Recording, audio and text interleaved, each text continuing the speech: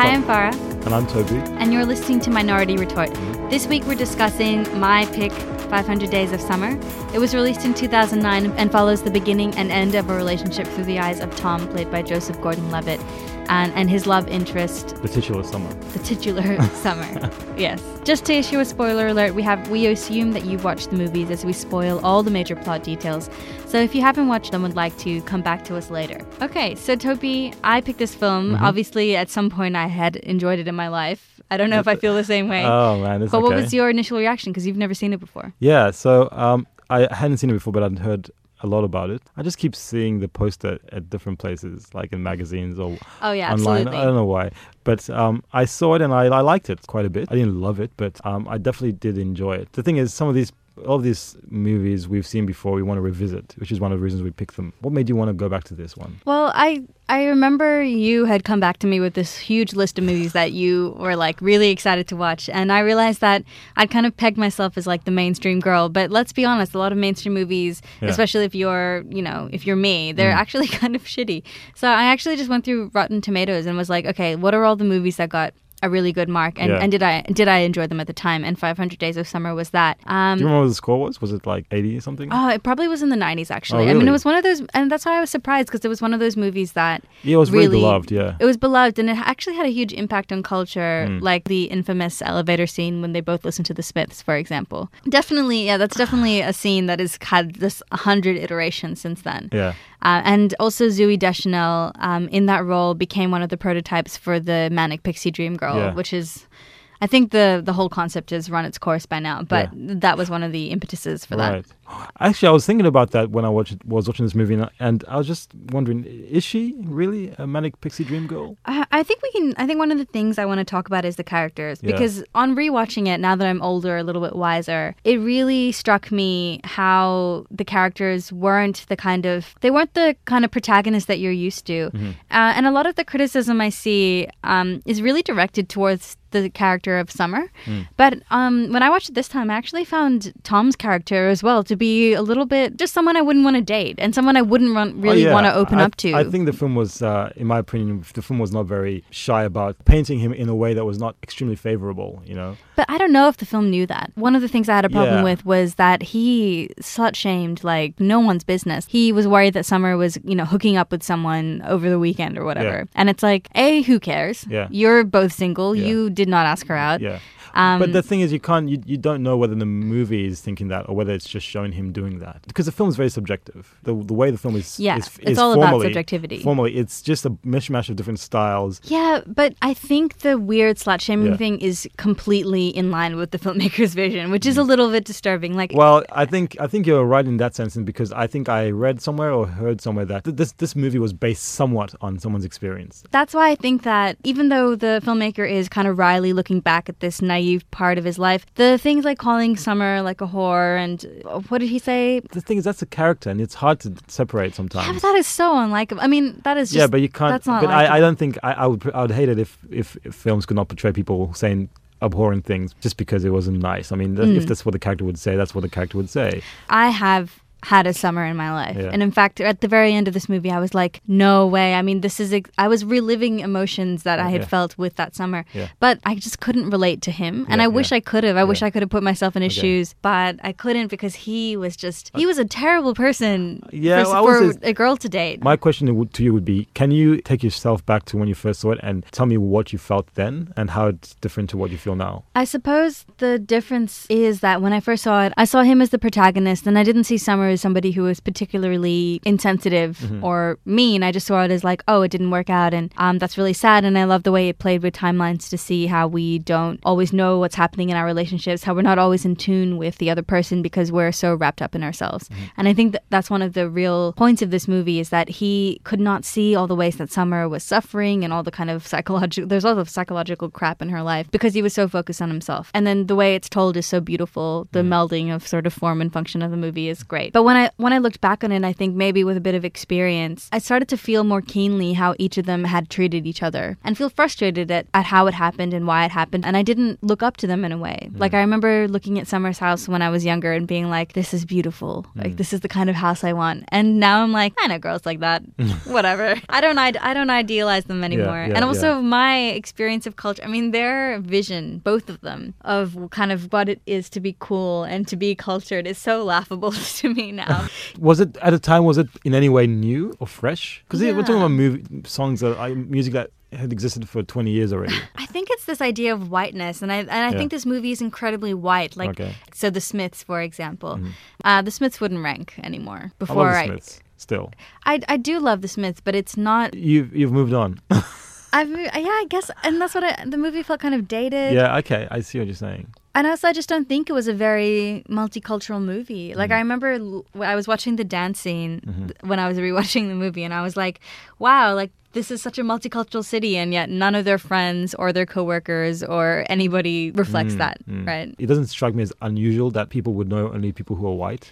Whether or not that makes the film less relevant to other people, other groups is debatable. The things that really drew me were more the ideas of how it is that romance or being tied to someone defines an individual. Yeah, no, I completely agree. And I think all of that stuff that I'm complaining about is really just me not liking the characters as much as I did before. But the emotional core of the movie and the way it tells it, I think, is really strong. It hasn't diminished. It's almost like icing on a cake, except the icing is really shit, but the cake is still delicious. I think that's the way I see it. I eat cake for the icing, so to me, I would say the icing was great and the cake was shit. Whatever was shit and whatever was great. I agree that there's a really strong sense of storytelling, and I still empathized and really enjoyed the way they depicted it. Really, the movie is set up as this battle between two approaches to romance and, by extrapolation, life. One person, Tom, is this idealist. He doesn't say it, but intrinsically he's the kind of person who believes in the one. Summer is more pragmatic, probably maybe more realistic perhaps. She does not seem to prescribe to the idea that your love is sequestered. You know, that your love is sort of in pockets, so you can, okay, if I'm giving my love to you, well, sorry, you can't have it. You know, she seems to think that love can be a lot broader and spread out a lot more. You know, and this movie reminds me a little bit of a movie by Agnes Varda called Le Bonheur, and it's about this guy who has a mistress and a wife. And the thing is, the movie is interesting in the sense that there is no conflict because he doesn't allow there to be conflict. He's never torn between any of them. He says, I love you both. And I think that the problem with Tom is he doesn't buy that. I know the movie's billed to be about an idealist and a realist, but I don't actually think Summer embodies any kind of realistic vision of somebody who is very open and fluid with it's only relatively realistic compared to Tom. With my experience of people who want that kind of free and open relationships, I think the most important thing is that, you know, you respect the people you're with and you communicate with them. And I think the movie almost goes out of its way to portray Summer as someone who does not let in Tom at all. Like, she is actually the worst communicator in the world. I mean, she sort of at the end of the movie when he finds out that she's engaged, I mean, how can you not mention that you're in a relationship in that circumstance? So Summer is no more a realist than Tom is, I think. Yeah, but I think they're equally flawed in different ways. I think that's the thing, that they're actually just two very flawed people. Which is like everyone else. Everybody. Right. I mean, I think it's weird because this movie, I cannot separate the fact that this movie is from his point of view. The movie is called 500 Days of Summer, not 500 Days of Us. He really wants to define their relationship. He's obsessed with it. You know, he can't deal with the fact that they're just hanging out and seeing where things are going. He wants to know what she is to him. What is your role in my life? And I think that she may or may not be interested in giving that a title, but I think that it brings out in her a taciturnity, and she doesn't know how to respond to someone like that. I know, but I feel like if you want that, then don't be with someone like that. The way I see it is that, I'm totally down with people who are like, I don't want to label, I don't want anything, but labels aren't really just labels. You know, you cannot say that the label of boyfriend is something that is completely useless. I mean, what the label signifies is, I'm interested in a bunch of people, but this relationship is more important than my interest in all these other people, and I'm going to commit to you in some way, right? So when somebody says, I want to know, like, are you my girlfriend? They're not saying, like,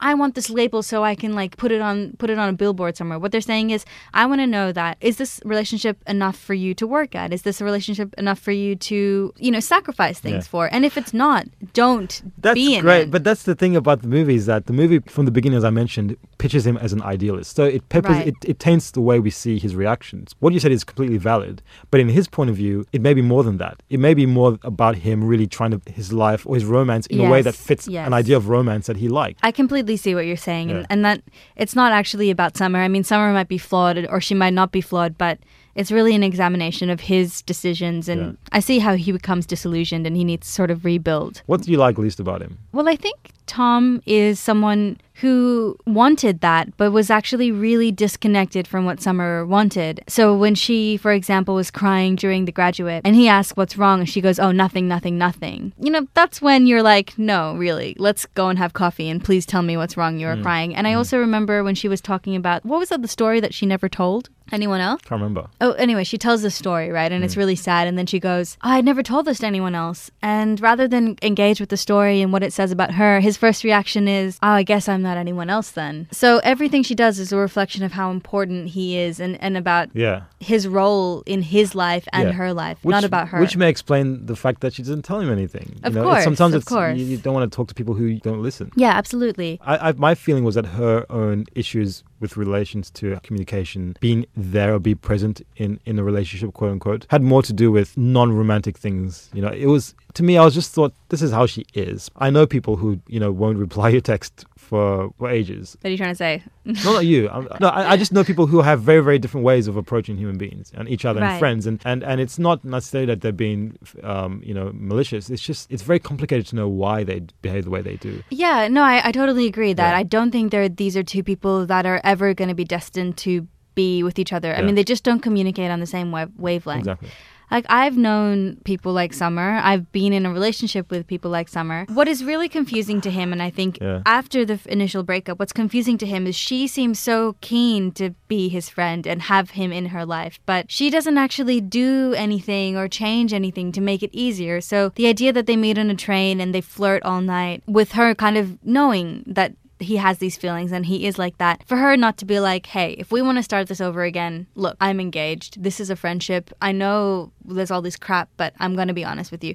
For her not to do that is, I mean, the way I really see it is that he isn't actually as important to her as she has him to believe. She's not willing to sort of question and change and do all these things to have him in her life. But do you think that really happened? Do you think it happened that way? Let's say there's a reality to this. Oh, yeah. I mean, oh, God, that's really confusing. That's what I'm saying. I know the film is, in a way, it's... Right. You could say it's protecting itself, you know, because by putting it in his point of view, you can't really... You can say you don't like what you see. You can say you don't like what he does, but you can't say that the film narratively was flawed because you just say his memory is flawed. It's skewed. Do I know if maybe she didn't mention, oh, by the way, I'm married. By the way, I'm engaged. No, and he just by the way, I'm with someone. That. And he was hopeful, wishful thinking. He maybe wanted to be back with her. I think you're right. That it very well could be that this was another example of the record store thing where, you know, he only saw a little bit of her reaction, right? And then when he looks back, he remembers that she turned away and was kind of almost disgusted or annoyed by him.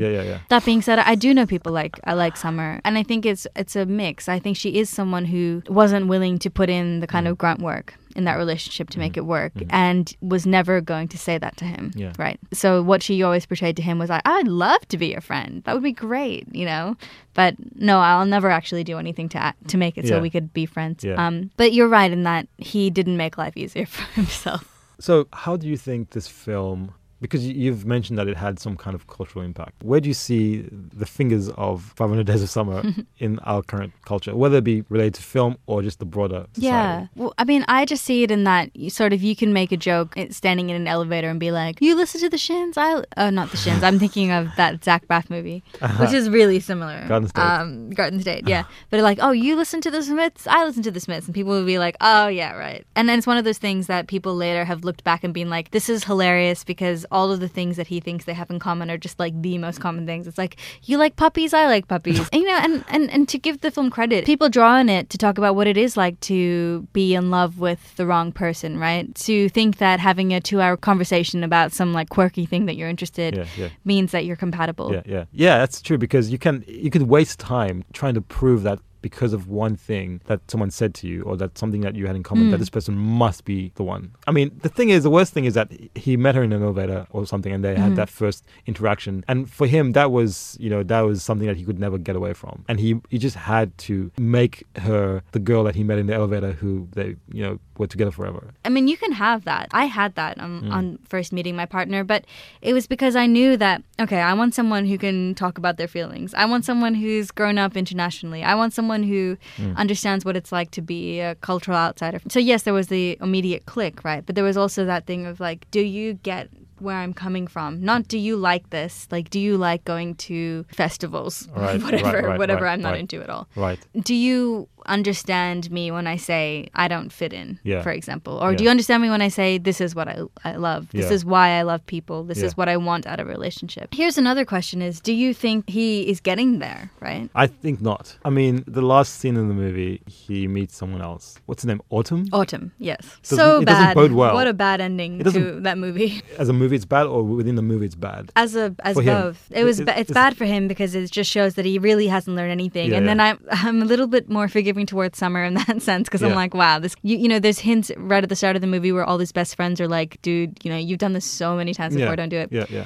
He's not learning anything. Yeah. And he actually does not treat women that well unless No. they're the woman he's dating, right? So that's when that whore and slut thing comes Yeah, up, yeah, right? yeah, when yeah. he is so dismissive of women who don't like him.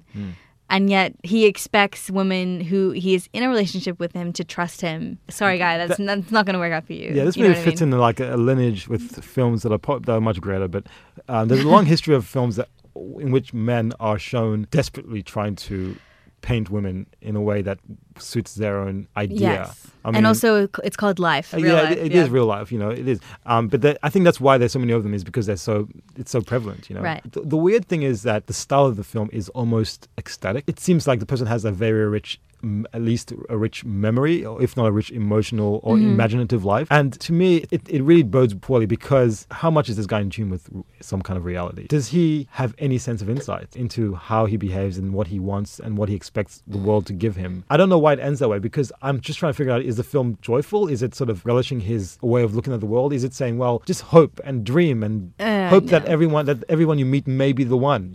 Is it saying that, or is it saying, oh my goodness, this guy is screwed? If the movie is written by a Tom-esque figure, I think maybe he wrote it at a time when maybe he was just coming to realize kind of his patterns, but not completely out of the pattern.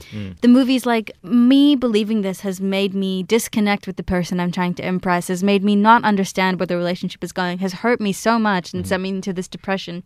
But it's so wonderful when it happens that I don't want to let it go. Like, I don't want to let my vision of falling in love go. And I think he's like, at the end, he is so grappling with that, right? Yeah. So, good film, bad film. Yeah, it's as good it's like the definition of a good film. I mean, it's just... That's so funny. I would say that it's definitely engaging, but, well, it's not as good as 21 Jump Street. But also, I was thinking of Close Up and Cachet, where I'm just like, this is saying something about the human experience that is profound and beautiful and moving. It's not that. Yeah, I think It's not that. I think the difference is that the content of those films is actually powerful, and that the techniques or the cinema that actually is used to transport these ideas to the audience is equally powerful. This movie, I think at its core, it hasn't got much to say. Toby, the movie's central idea is that our experience of life is completely dictated by film and love stories, and the whole movie is about him coming to terms, or not coming to terms, with that, and sort of having to rebuild his idea of a relationship. But I don't know whether the